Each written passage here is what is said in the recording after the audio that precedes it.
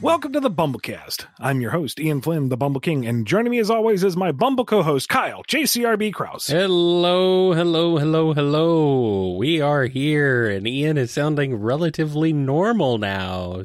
So Pretty close. Welcome back, sir. I hope you're feeling better. The dude abides. Something like that.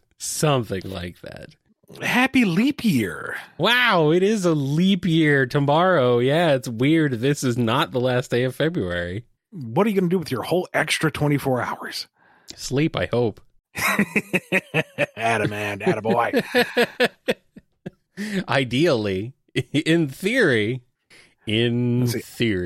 I'm hoping with that extra day, we'll get even more questions from our patrons over at patreon.com/BumbleKast, Ko-fi.com/BumbleKast, and our YouTube members. You want more questions? I mean, all right. I do. We can do that. I mean, give me the questions, Kyle. Okay. Pour them into my ear holes. Do now. Okay. All right. Here we go. This one is from Alolan Figment to start us off. Recently, you answered a question about the possibility of a full LEGO Sonic game. A major appeal of LEGO games tends to be their giant playable roster with deep cuts. The differences in character playstyles is most comparable to Heroes, with things like Espio being able to turn invisible while the other speed types can't. Characters having abilities like Free Flight might be too much, but a workaround could be having specific areas they can fly over. With this in mind, how would you design the roster and abilities of a LEGO Sonic game? I'd say everybody. What is their signature moveset? What are they best known for? Knuckles, Tails, Sonic, Shadow, they're all pretty easy. Rouge, you might have a little harder time nailing down since she's been a little more varied. Amy's had a lot of play styles, but... Literally everybody is here. Classic, modern, they're all here. And, keep it fairly simple, open world, or... make part of the joy of it just absolutely breaking stages with characters that aren't meant to go there. Oh, here's a tricky grind sequence with Shadow and Sonic and Espio and anyone else who's labeled speed type. Or Tails. Just fly right over it. Yes. Yeah. Exactly. Or Cream. Or Rouge if she has that move set. I don't know. Charmy, why not? Can Honey glide like Knuckles? Sure, why not? What can't Honey do?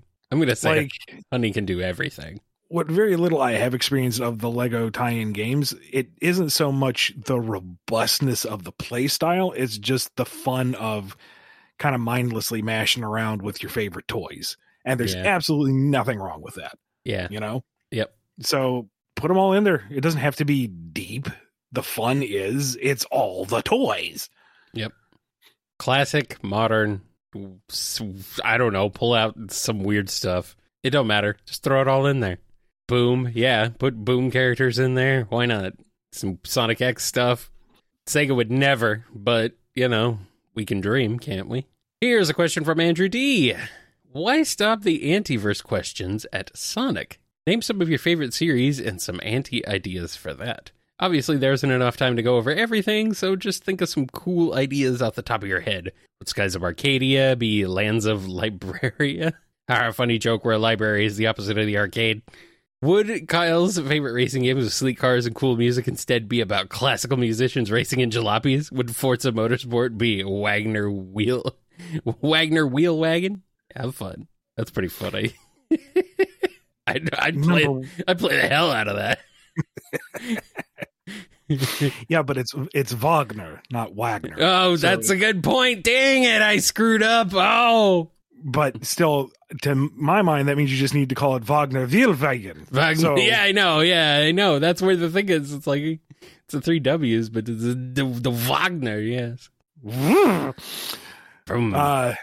Also, Arcadia is a poetic term meaning a land of harmony and beauty. Yeah. So it would be like lands of Trashtopia or something. But the thing with the antiverse is it's not like a 100% flip it on its head thing, because once you do that, it becomes untenable. It's a mirror thing. Star Trek did it fairly famously. I'm sure there's other classical examples.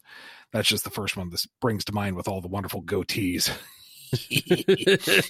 But like, you need your principal goalposts to anchor everything on, and then you do the morale flip on it. And that's where the fun is. Otherwise, you get middle-aged, genetically normal samurai tortoises, and that really just does not engage. Let's be honest. Yeah. Well, I can't say that the opposite of Forza Motorsport is Wagner wagon wheels. Because there's already a mode in Gran Turismo 7 that is called Music Rally it doesn't have you racing as a classical musician, but it does have you racing to classical music. And it's literally like a rhythm game racing game. It's weird. It's very strange, but yeah, it's very different, and it's to classical music. So it's like, yeah, well, that already exists. But see, if we're going to go the anti-route, let's pull up Ninja Turtles, since I awkwardly referenced that. Yeah.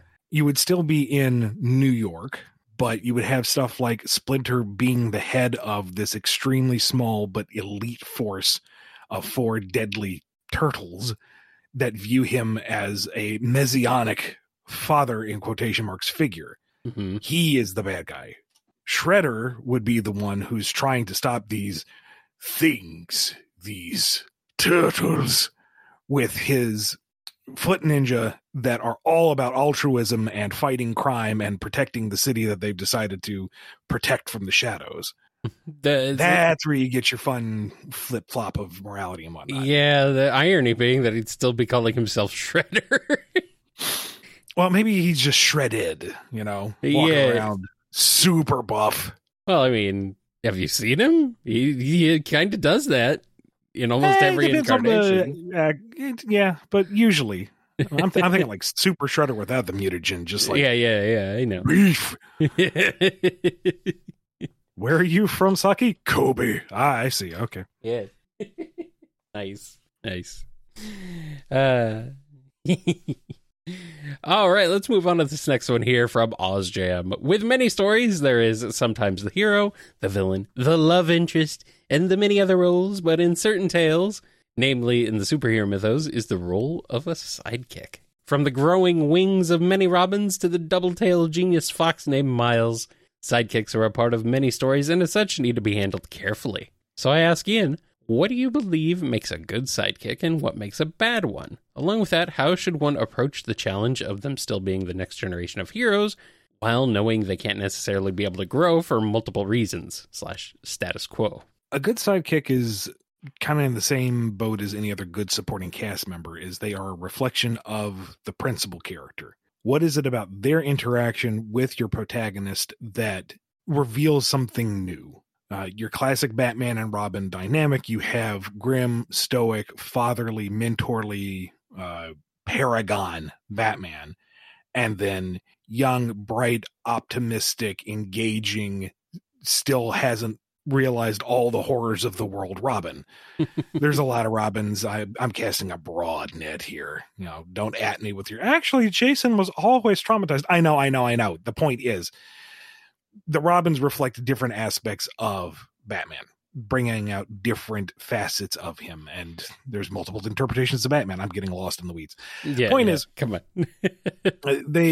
Your sidekick needs to highlight aspects of their mentor figure and how that mentor looks after them or doesn't, how he trains them or doesn't, how much faith he puts in them or how little he does.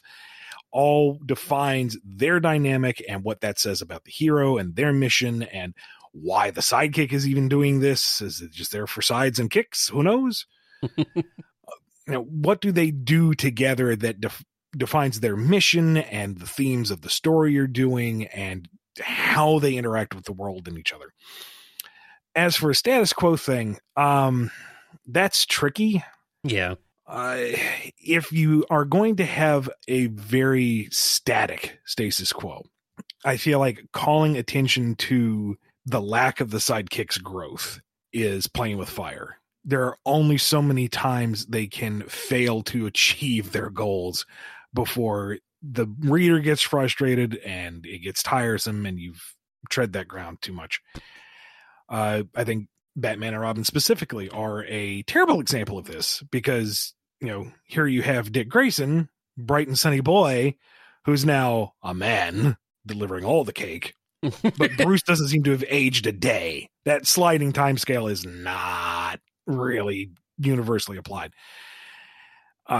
Which stinks because Jason was a fun dynamic. Tim was the best Robin, don't fight me. And, Damian is an interesting dynamic in his own right. Never mind all the others that have come and gone. So you limit yourself, but at the same time, you beg the question of what is the time scale on this? If you jump your sidekick ahead and they're independent, well, how many years has that passed for your main character? What is their setting change? How is the world at large moved on? No, just Dick's Nightwing now?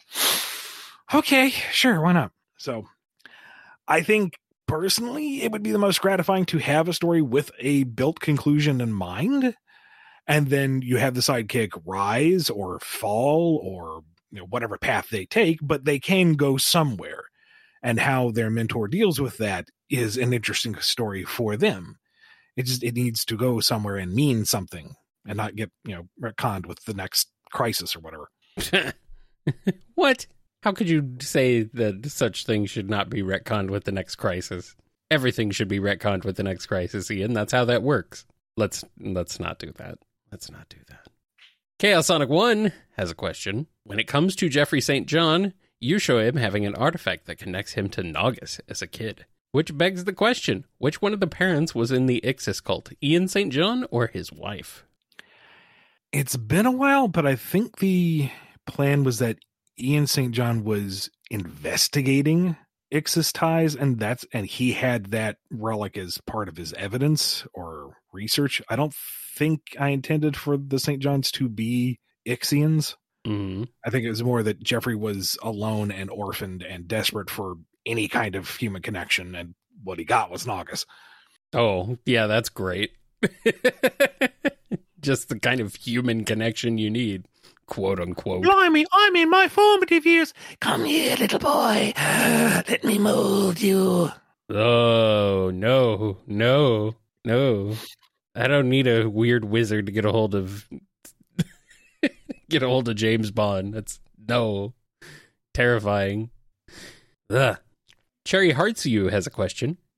Sega decides they want you to expand on the world of Sonic. And of course, in their infinite wisdom, they refuse to let you develop any existing concepts. No lore on the future, the Soul Dimension, null space, expanded universe areas such as the Kingdom of Acorn, the Boom Universe, or any other spin-off, one-off world, or existing plot thread. You have to make an entirely new realm/world completely arbitrarily, with zero relation to the existing content aside from Sonic and Company's presence, because Sega says so. Why? Your guess is as good as mine. How do you go about creating something of that scale with zero direction, and everything aside from the general cast off limits? How would you integrate it into the existing Sonic mythos? This sounds a little bit like Archie Reboot. Even more stringent than that. But even more so than that. But still, it's a little bit that. Eggman builds a doohickey and they all get beamed to a new planet. This is just another spin-off, really. Yeah, you would need to establish new supporting cast, new regions, whatever perils or politics are going on amongst this new setting. And then you watch Sonic and Company, whoever's been approved, interacting with them and solving their problems or investigating the friction that's being caused by whatever. Eggman does his Eggman thing. That's kind of universal. Mm-hmm. And they become the kind of static protagonists moving through this new setting, engaging with whatever narrative they come across. If anything, it's very much like mid pre-boot Archie in a lot of ways. Yeah. Or I was also thinking, now I'm thinking of like Sonic X a little bit. Yeah. Kind of like that. Yeah. It's like they're in this new world and whoever's approved to be there is also there. So, yeah. You get Sam's speed story. You get was it Helen or Helena? Helen, I believe. You get her story, Danny's story, Mr. Tanaka and Ella's story, whereas Sonic and Company remain fairly static throughout. Yeah. Yeah. We don't get Chris's story. Put that in the bin. That's what Sonic X was. He's had enough. I know. Get back in the egg pod. You go home. Chris stays dead. Good. Put him away. Dawson the Dachshund has a question.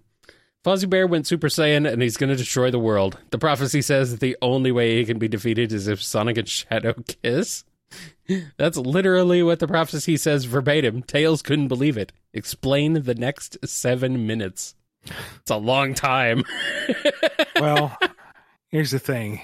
You got Fozzie hanging over the planet, making that weird European siren whoop, whoop, whoop, whoop, whoop as the flames are coming off him. Yeah.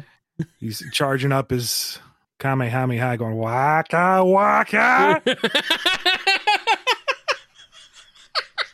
Yeah. And Sonic and Shadow are like, really? That's what the prophecy says. It says it verbatim.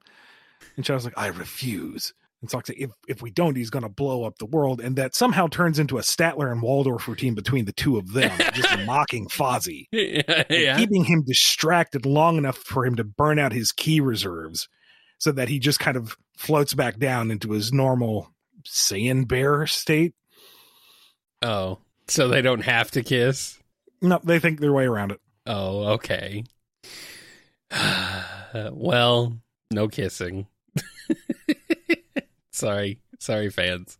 Also, yes, that word started with a K, not with a P. I didn't think I read it that wrong, but apparently... I thought your mic cut out funny, so I wasn't going to bring it up. But, I said kiss, I'm pretty sure.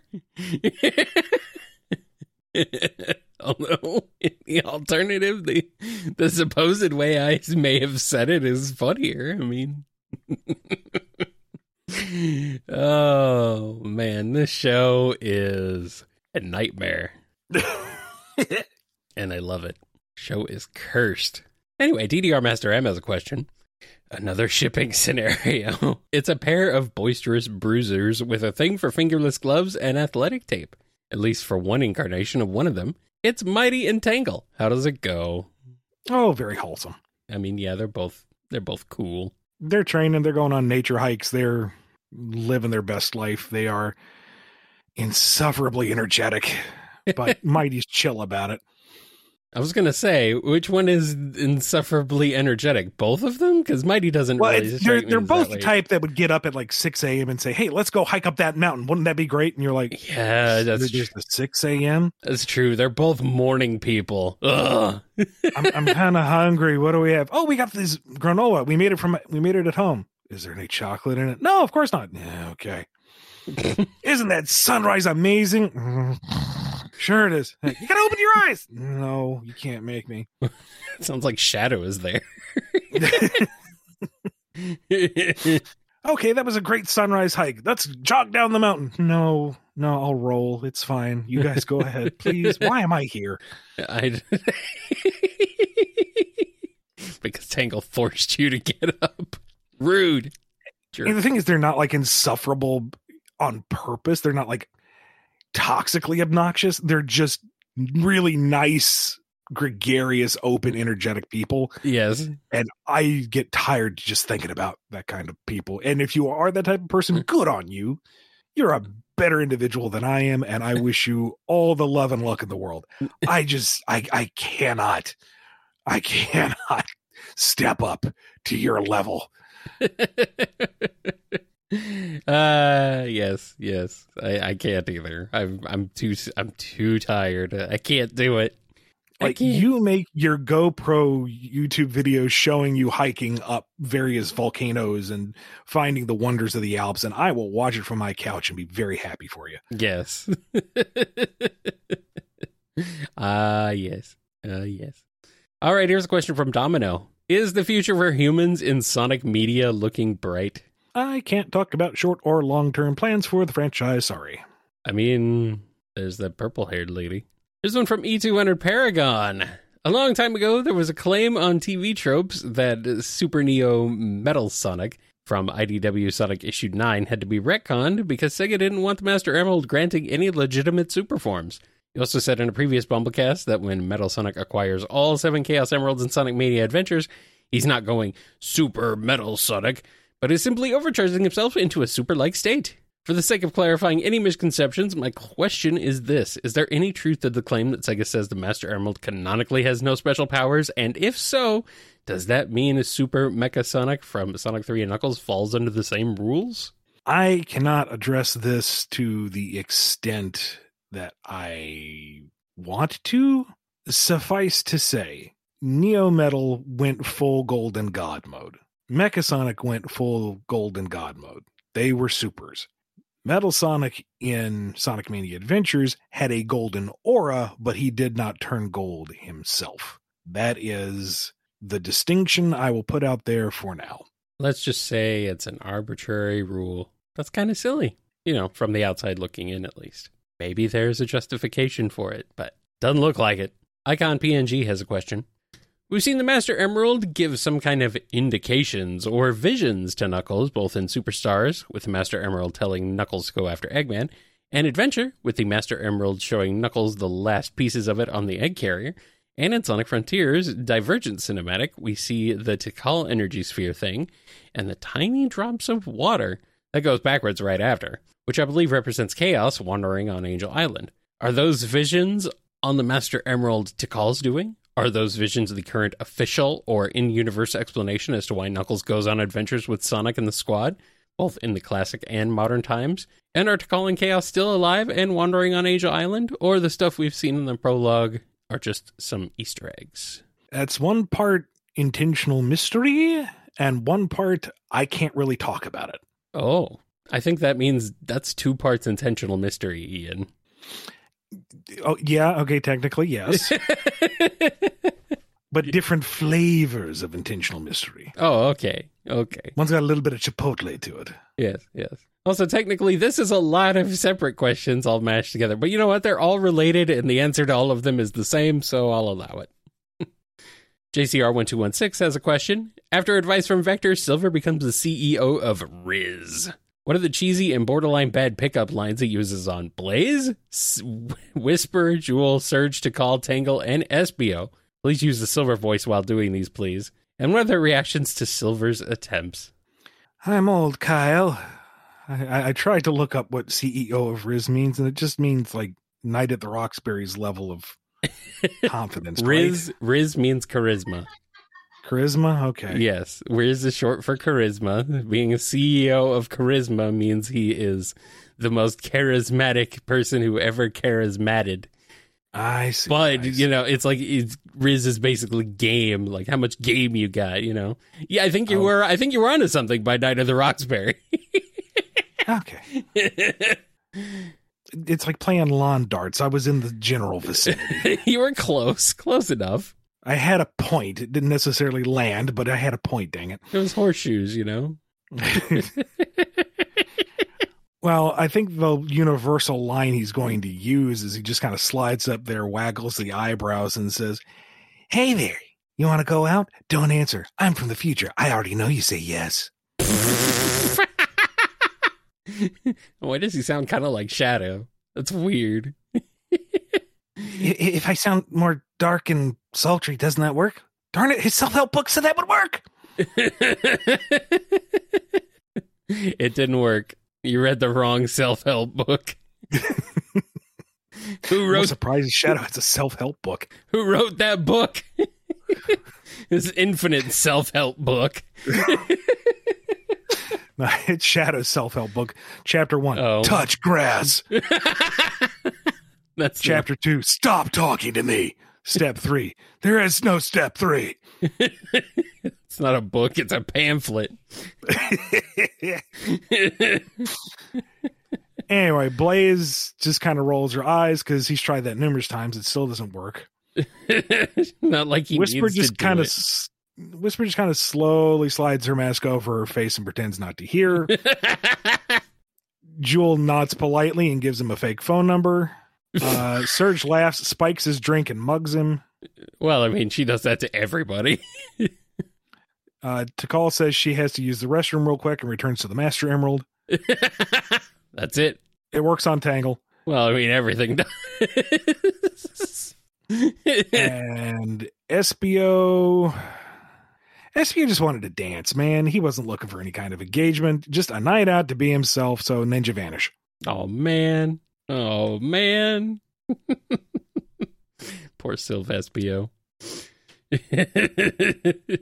But hey, you know what? It worked on one person. Guess that's all you need, huh? Well, see, the thing is, Tangle's just kind of doing it out of pity because, man, that was a bad line. But he said it with such conviction. She's just gonna let him have one win, one W in this guy's life. Come on, just once. She'll take one for the collective team. Oh, he is not the Iblis Rizzer. Nope. Nope.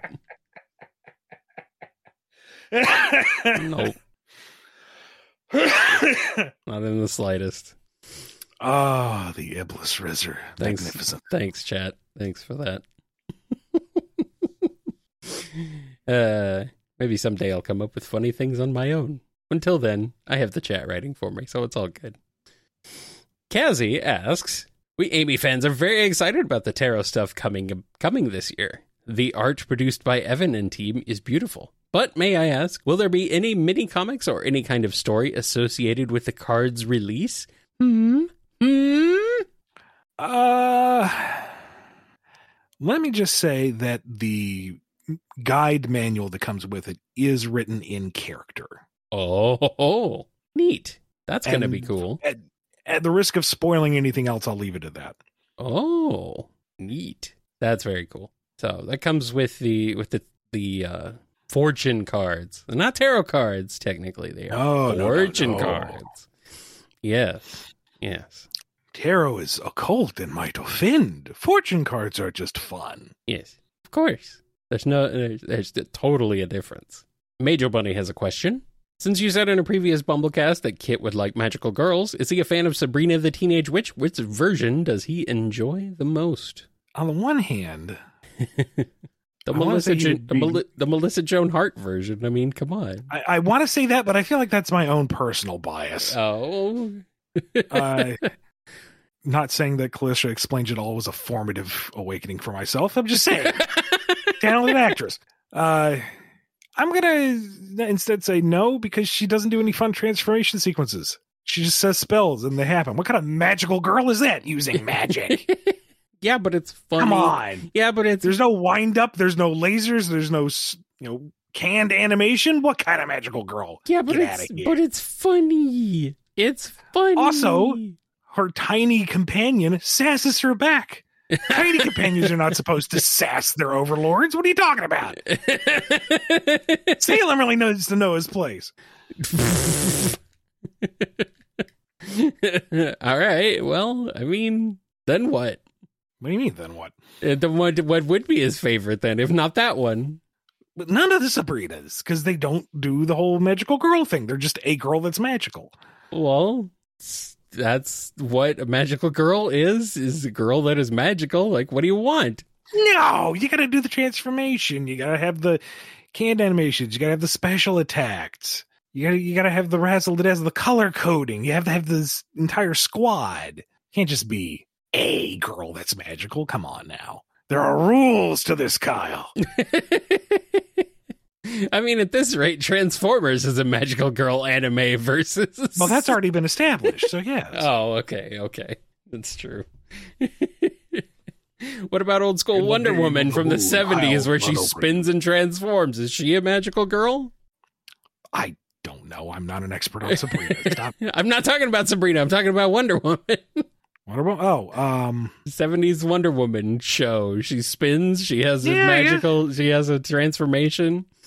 Yeah, not much of a squad, but, When you're Wonder Woman, do you need a squad?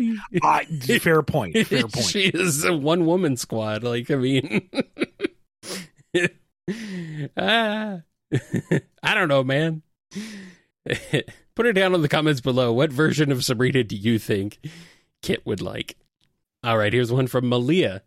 Part of what I enjoyed about Sage's character in Frontiers and the Final Horizon was how even though she's developed throughout the game and come to respect Sonic, it's still abundantly clear that she sees no problem with Eggman's attempts to take over the world or destroy him. She hasn't been actually redeemed, and that's cool. I've been wondering how future games are going to deal with an antagonist who is basically a homicidal child, though.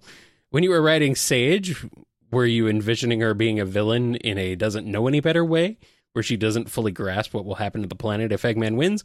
Or is she just 100% understanding of the consequences and just doesn't have the capacity to care about anything beyond her family. I'm curious, since she does show the ability for sympathy towards others when Sonic's cyber corruption and worsening makes her upset.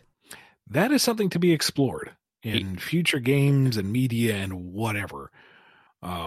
My initial thoughts were that she was 100% loyal to Eggman and figures he knows what he's doing. Yeah. Maybe she can kind of course correct here and there, but he's genius. He's got the master plan. It'll be fine. If that evolves or changes over time, we'll just have to see. But she's brand new, so we don't have the answer for that right now. Not yet. Soon, though, maybe. Hopefully. And last question before I take a break is from Mike M. So Lanolin decides to do a teamwork exercise for the new Diamond Cutters by having a game night of Lethal Company. How badly will it go? Now, I've not played. I've only seen the bits and pieces of it. So, Kyle, correct me if I'm wrong here, but yeah, I would imagine Lanolin stays back at base and tries to coordinate things with the walkie-talkie. Yeah, when they have the walkie-talkies, that would probably be what goes on, yes. Because you don't always have walkie-talkies, but yes. Okay. Tangle would go full Leroy Jenkins. Tangle would wander into a turret room and die. Yes. I say 50-50 odds that she comes back with all the scrap or doesn't come back at all. That's about right. And Whisper manages to solo things with whatever melee weapon you're given. Can't remember if it's like a mop or a shovel. You're not given a melee weapon. You have to find the melee weapons along the way. I see. Yeah. Okay. Yeah, I mean, I think the first thing she would be doing is looking for a weapon, though, to be fair. Or using... She procures whatever has deadly force to it. And yes. Did you come back with any scrap? What? I thought the objective was to murder everything. And Duo goes out and, oh no, a monster got Tangle. Of course. So sad that the monster got Tangle while I wasn't looking. Shucks. So sad. Shucks. Oh, darn. She said on the radio, Duo is a traitor and he's killing me. Help, help. The monster could shapeshift and mimic people. It was horrible, these mimics. Horrible mimics. I hate them myself. Terribly. Landon, would you like to look at that monitor for an extended period of time and not listen? If you hear the sound of an unsheathing knife, it's nothing. It's just, squeaky boot or something. Why did they give it? Why did they decide to use the Skinwalker mod? No, stop. No, stop. Uninstall that. And is it just the 4 of them? Yeah, keep it simple. Okay. No Jewel. She's not there just for fun of it. Jewel's running the restoration. She's not really part of the team. Okay. And Surge and Kit are not there. They're not part of the team yet. Surge and Kit break the thing. Surge is just going to be able to one-shot everything, gather all the stuff. Kit will be able to be fine. Yeah, that's boring. They're capable. Yeah, they're okay. Darn. All right. Well, on that fun scenario, let's go ahead and take a break. And when we'll come back with more on the BumbleKast.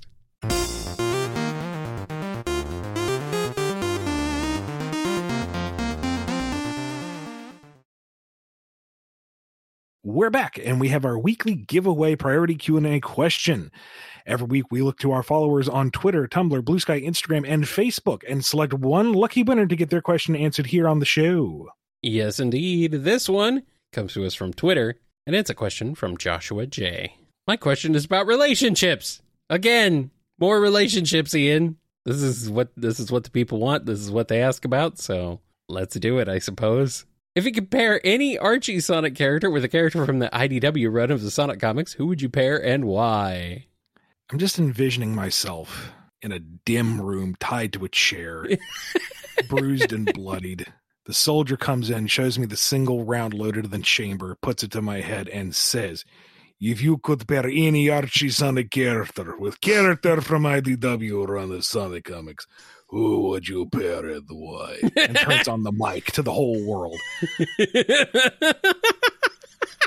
To which I turn and put my forehead cleanly against the barrel and say, fire, comrade.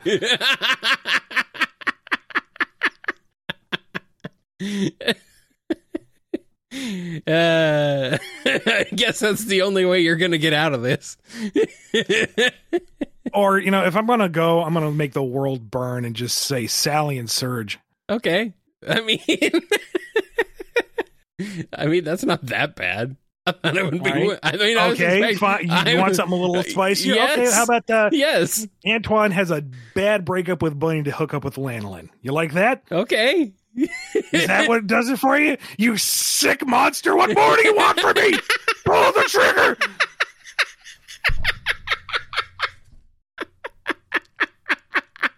Thank you for your question, Joshua J. We're having fun here, Joshua. This is not you. It's not on you. We just get questions like this a lot. A lot. We're the longest February in 4 years. We've had them a lot. A lot. Looking at you, pedantic cat. Ah! Wow, call out. Holy crap, wow.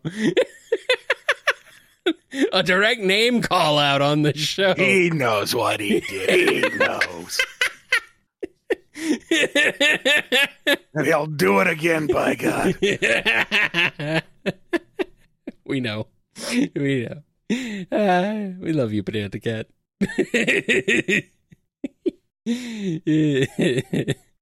Morlis has a question.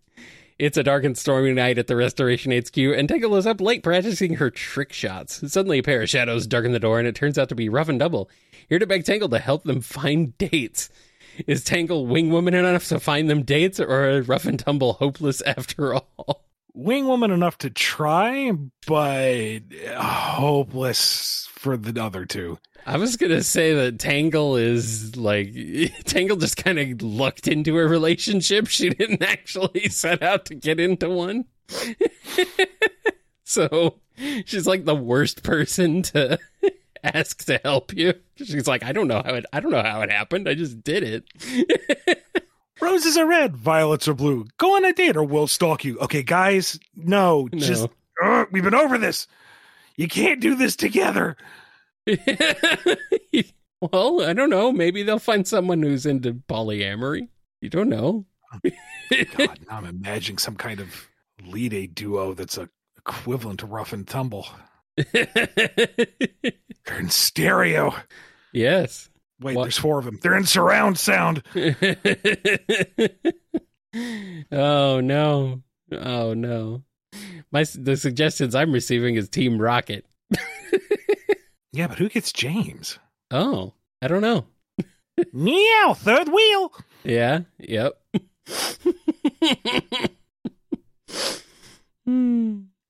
All right, Mixaker17 has a question. Just for fun, how would you go about taking the Sonic Never Can't meaningfully lose mandates and use them to make him win fights or contests he has absolutely no business winning?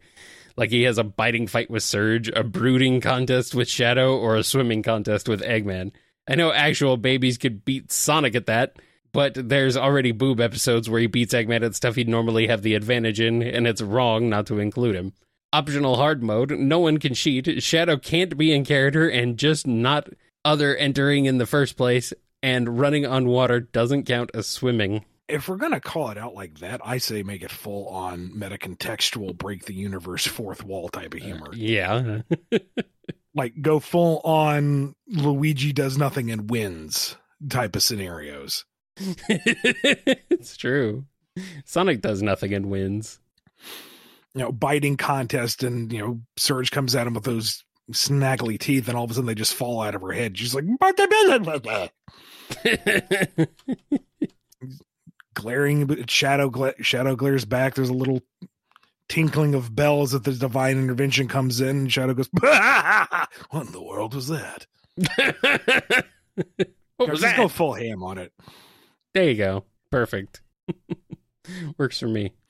All right, here's one from Noni. Quick question. Who paid the Chaotix in Sonic Rivals 2? Last I remember, Vector did say they were already paid, but, who did that? That is a good question. You don't know? Not off the top of my head. I'd have to go back through Rivals 2 and see. It may be that there is no implication. It may just be that they got paid by somebody. I'm being told it was Vector's mom. He's such a good boy. He tries so hard. I'm very proud of him. Or it was vanilla. He tries very hard. He's such a good boy, and I'm proud of him. Yeah. That works. Either one. All right, here's one from Nate Ray. Since Metal Sonic has currently no voice due to downgrades, do you think he could learn ASL, at least to insult Sonic in sign language, for fun? Depends on how dexterous those bladed fingers are. Like, does he get a full range of motion? Can he fully articulate in American Sign Language? Or can he just, like, give Sonic a very shiny flip of the bird? Wouldn't be the first time he's done that. Maybe he just beeps in Morse code. I like that. Sounds like, hold up. Oh, screw you, buddy. Hey, rude. And here's one from Pen Dolce. So, it seems that everyone in the main universe, without exception, hates Starline. Correct me if I'm wrong.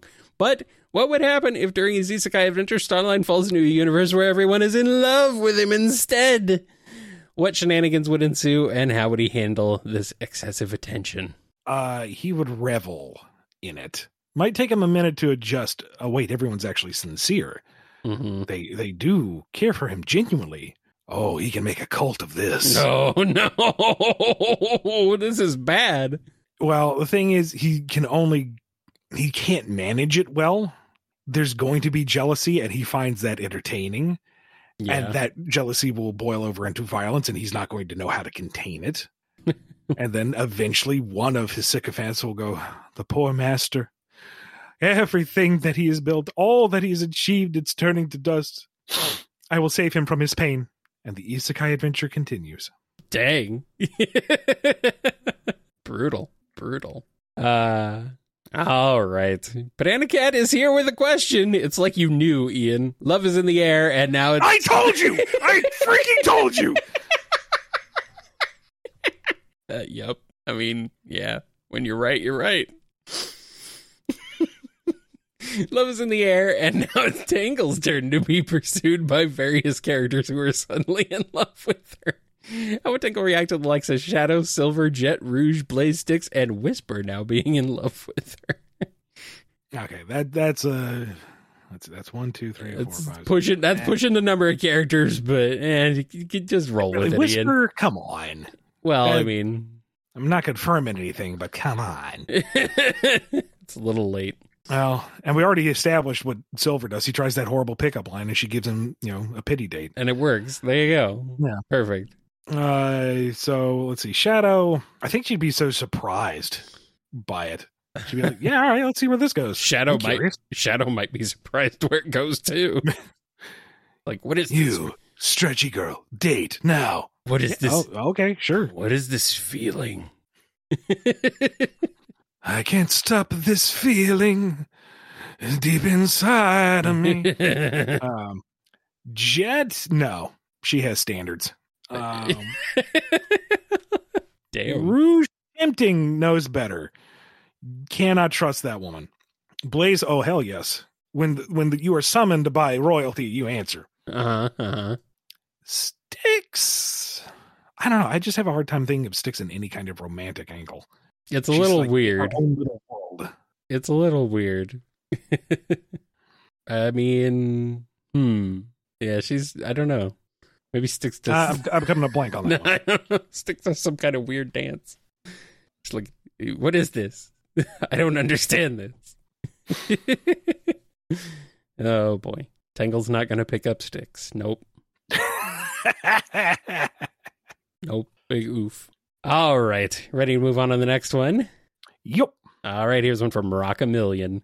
Archie's on a critique time, Ian. In Tails' adventure, Tails should have defeated Speedy when they first fought. Not letting Tails win added nothing to the story. In fact, the story would be better if Tails beat Speedy. You can have the mole mech be what forces Tails to retreat instead, building up the threat of the mech for the final fight. Why couldn't you just let Tails win? He went toe-to-toe with Sonic and House of Cards and Mecha Sally later on, but couldn't land a single hit on Speedy. That makes no sense, and it's so unsatisfying. Why are you incapable of letting Tails win a fight against a major character without resorting to tools or gadgets? I don't see the harm in letting Tails win without the use of gadgets every now and then. I've discussed this before, but let Tails shows off his skill as a fighter without gadgets more often. That's why I'm happy this isn't canon and the real Tails adventure story has Tails beat Speedy both times. Just ignore Tails using gadgets in that game. Look, hold on. This is where I'm like, what? I'm like, hold on. You can't critique one thing as being like, why are you using gadgets? Why he shouldn't be using gadgets, and then say, oh, ignore Tails, ignore him using gadgets in that other thing. It's like, what? Also, he doesn't beat Speedy in their first confrontation. It's an endurance race where you survive him. And that's what the first confrontation was based off of. You're ascending, and Speedy is dive bombing you at every angle. That's what made him so intimidating in that game. Yeah. You can't fight him. You can't win. You just endure. And then he kind of hovers for a second as if to acknowledge, hey, you actually survived that, and leaves. So no, Tails doesn't beat him the first time. Mm-hmm. And the reason why he doesn't beat him the first time in the story is because that's building him a worthy rival. If Sonic showed up at the beginning of Sonic 3 and immediately countered Knuckles and never lost the Chaos Emeralds, Knuckles wouldn't be a suitable rival for him. If Sonic confronted Shadow in SA2 and immediately ganked the Chaos Emerald out of his hand during Chaos Control and turned him over to Gun right then and there, Shadow would be a joke. There's no challenge there. There's nothing for the character to rise and overcome. So no, Tails should not have beat Speedy first, and that was the entire point of that confrontation, is Speedy is shown to be the superior, and when Tails does manage to overcome, Tails has made a triumph. He has had a personal journey, and having someone who is a juxtaposition of so many things about Tails, the arrogance, the natural flight versus Tails' odd mutation, the raw skill versus someone who is still learning and growing, is far more engaging than here's a robot. Does the robot emote? Does it do anything interesting on a personal level for Tails? No, it's just a robot. Yeah. It's a big thing for him to overcome because he's the hero, but it's not engaging on any kind of personal level. There's no deeper challenge or growth to Tails. So I'm sorry you didn't like it, but I can't agree with your assessment. Yeah. And I'm just still very confused about applying rules to one version, but not another. It's like, well, and at least for that regard, I see what I think they're saying is that, never mind that Tails does use the gadgets to get across Coco Island and everything in that particular adventure. They just don't like Tails always resorting to gadgets and devices to overcome every adversity. I suppose. But I mean, it's kind of his thing now at this point. It is what makes him kind of unique from Sonic. And this is something we've covered with Rock-A-Million before, is that if he's just going to spin dash and overpower enemies by sheer force of ability alone, then he's Sonic again. Yeah, there's not really and he anything... needs to be more interesting than that. Yeah, there's nothing unique or interesting about that. So I'm not going to dumb down Tails just so he can beat people up. Yeah, no. He deserves more. Yes. All right. Scurvy Pirate Dog has a question. So, with how vastly different the two of them are, just for funsies, Boomtails and Sad AM Tails swap places for a month. How does it go? How do they feel about their experiences when they return to their home dimensions? Sad AM Tails, I'm thinking Sad AM Tails is not the same as Adventures of Tails. No. He's an aspiring hero, but he is the most juvenile out of all of them, arguably. He is still literal baby. Kind of a wet blanket given all the other antics that the Boom Crew get into. Yeah. So, but maybe, I can't see the Boom Crew being nearly as coddling or competent as the Freedom Fighters in terms of a found family. So that might just be what pushes AM Tails out of the nest, as it were. He's going to have to fend for himself because these jokers don't know what they're doing. Yeah. And it's the Boom universe, so it's not nearly as threatening. That's true. Meanwhile, Boomtails, he's going to have everybody outfitted with full armament. They're going to march on Robotropolis within a week. He's ready, man. This is what he's been waiting for. This is his whole life right here. If anything slows him down, it's just the frustration of where's the tech? Mm-hmm. I built this on a island in the middle of the ocean. You have an entire forest on the outskirts of an advanced city. Just okay. You know what? I'm going to fly over there. I'm going to get the parts I need. I'll be back. Boomtails, he's ready. He's like, well, I mean, I guess it makes sense that he's kind of like the most capable, I suppose. He's not really winning the day out of any kind of benevolence. It's just he's kind of frustrated with the situation. Yeah. But no, we can do this. Come on, guys. Yeah. Makes sense to me. All right, let's move on to this next one from Spoiler 1001. Could the hedgehogs get their quills stuck if they hit the walls in just the right way, or are the quills too weak for that?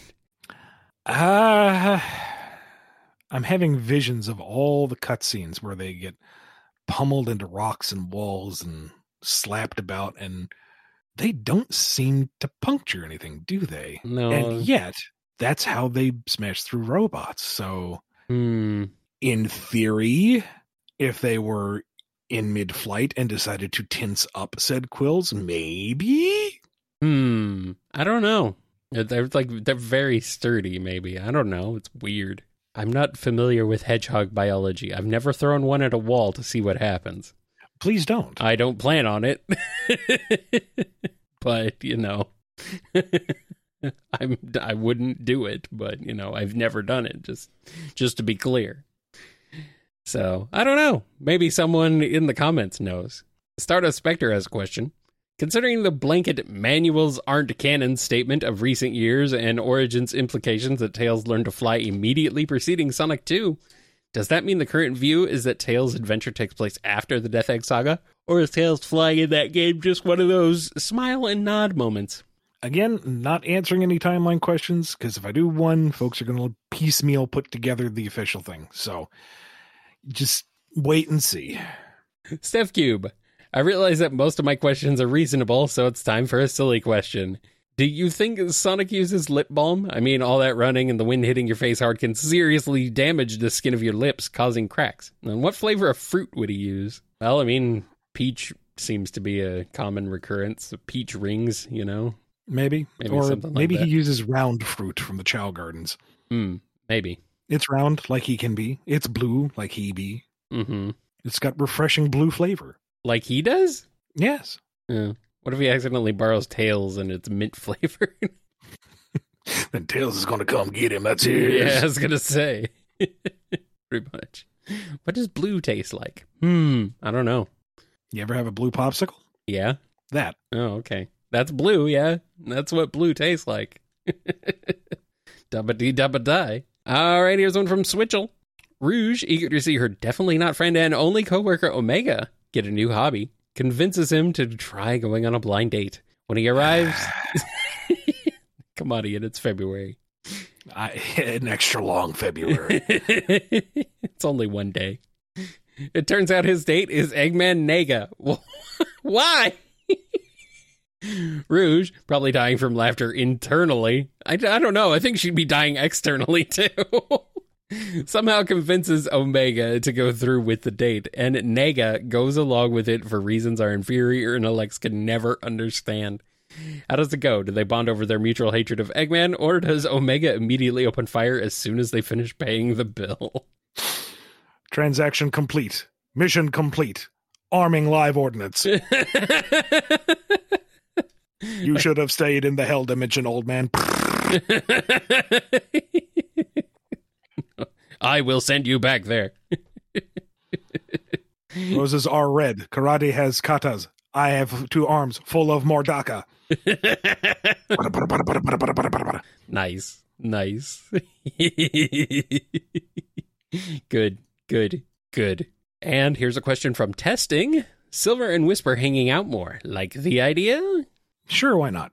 I mean, let's let everybody hang out with everybody. Let's do it. Make it happen, Ian. The Aldi Roger has a question.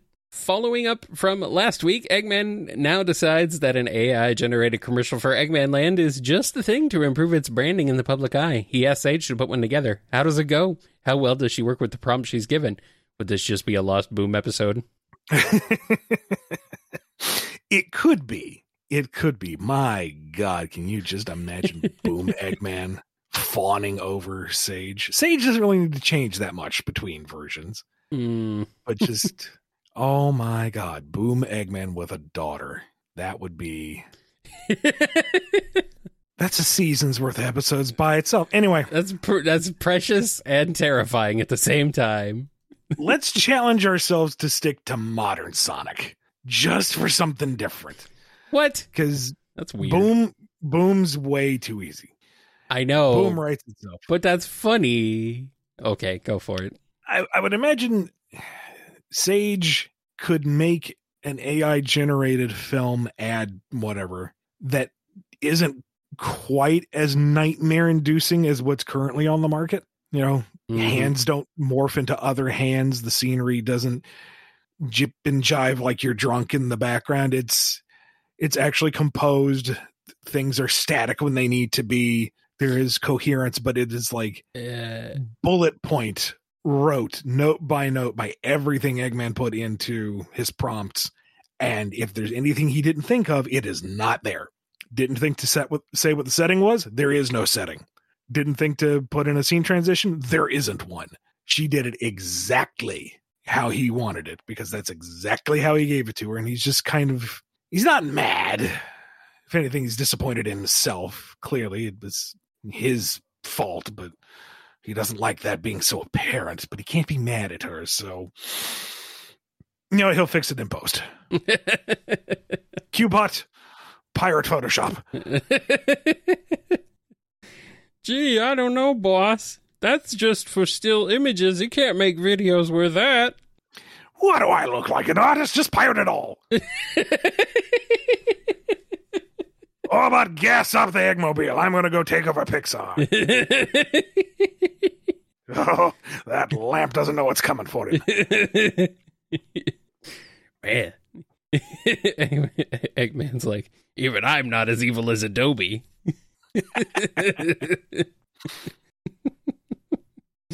All right. And our last question is from Twilord. So if Tangle and Shadow went on a secret mission and came back with their personalities, as in dispositions, swapped, who would be more of a problem? Shadow as with Tangle's personality? Oh boy. Like all that power with the kind of manic pixie dream girl energy behind it, Sonic is in for a bad time. Yeah, maybe. Or a good time, depending on how you look at it. Yeah. I mean, Tangle's going to be frightening because, now you have a cruelly efficient and focused person with a melee weapon that reaches about as far as she wants it to. I mean, it's like serious Spider-Man. You're like, oh, wait, crack jokes again, please. But no. Tangle in the shadows. Imagine Tangle. Or just mash them together. Just mash them together. Call them Strangle. Just imagining Tangle as Bully Maguire. Terrifying. All right. I think that's it. We've had enough of this nonsense. Again, happy leap year to all of you who are observing. If you don't believe the Orthodox leap year practitioners. If you don't believe in the leap year, then happy March 1st tomorrow. Thank you again to all our patrons over at patreon.com/BumbleKast, Ko-fi.com/BumbleKast, and our YouTube members. Be good to yourselves, be good to each other, and we will see you next time on the BumbleKast. I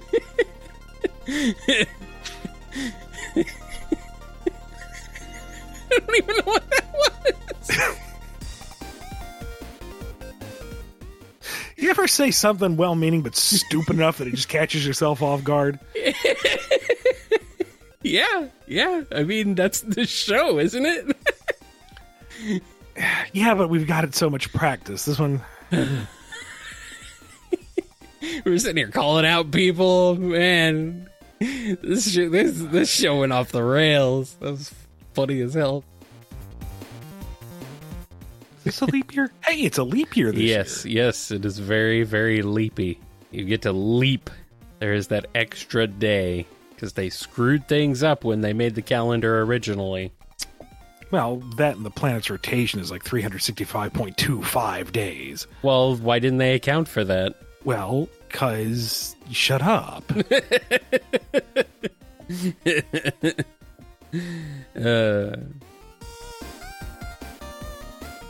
levels are good. We're recording all that jazz. Yeah, I like jazz.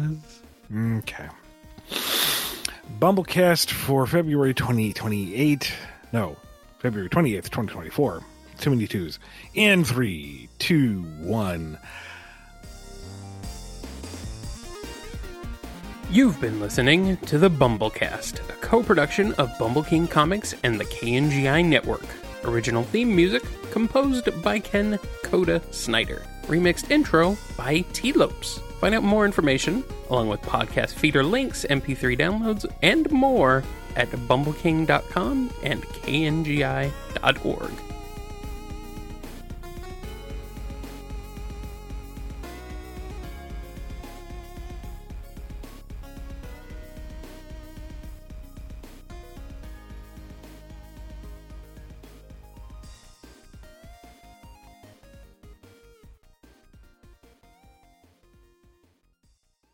Anyway, what's up?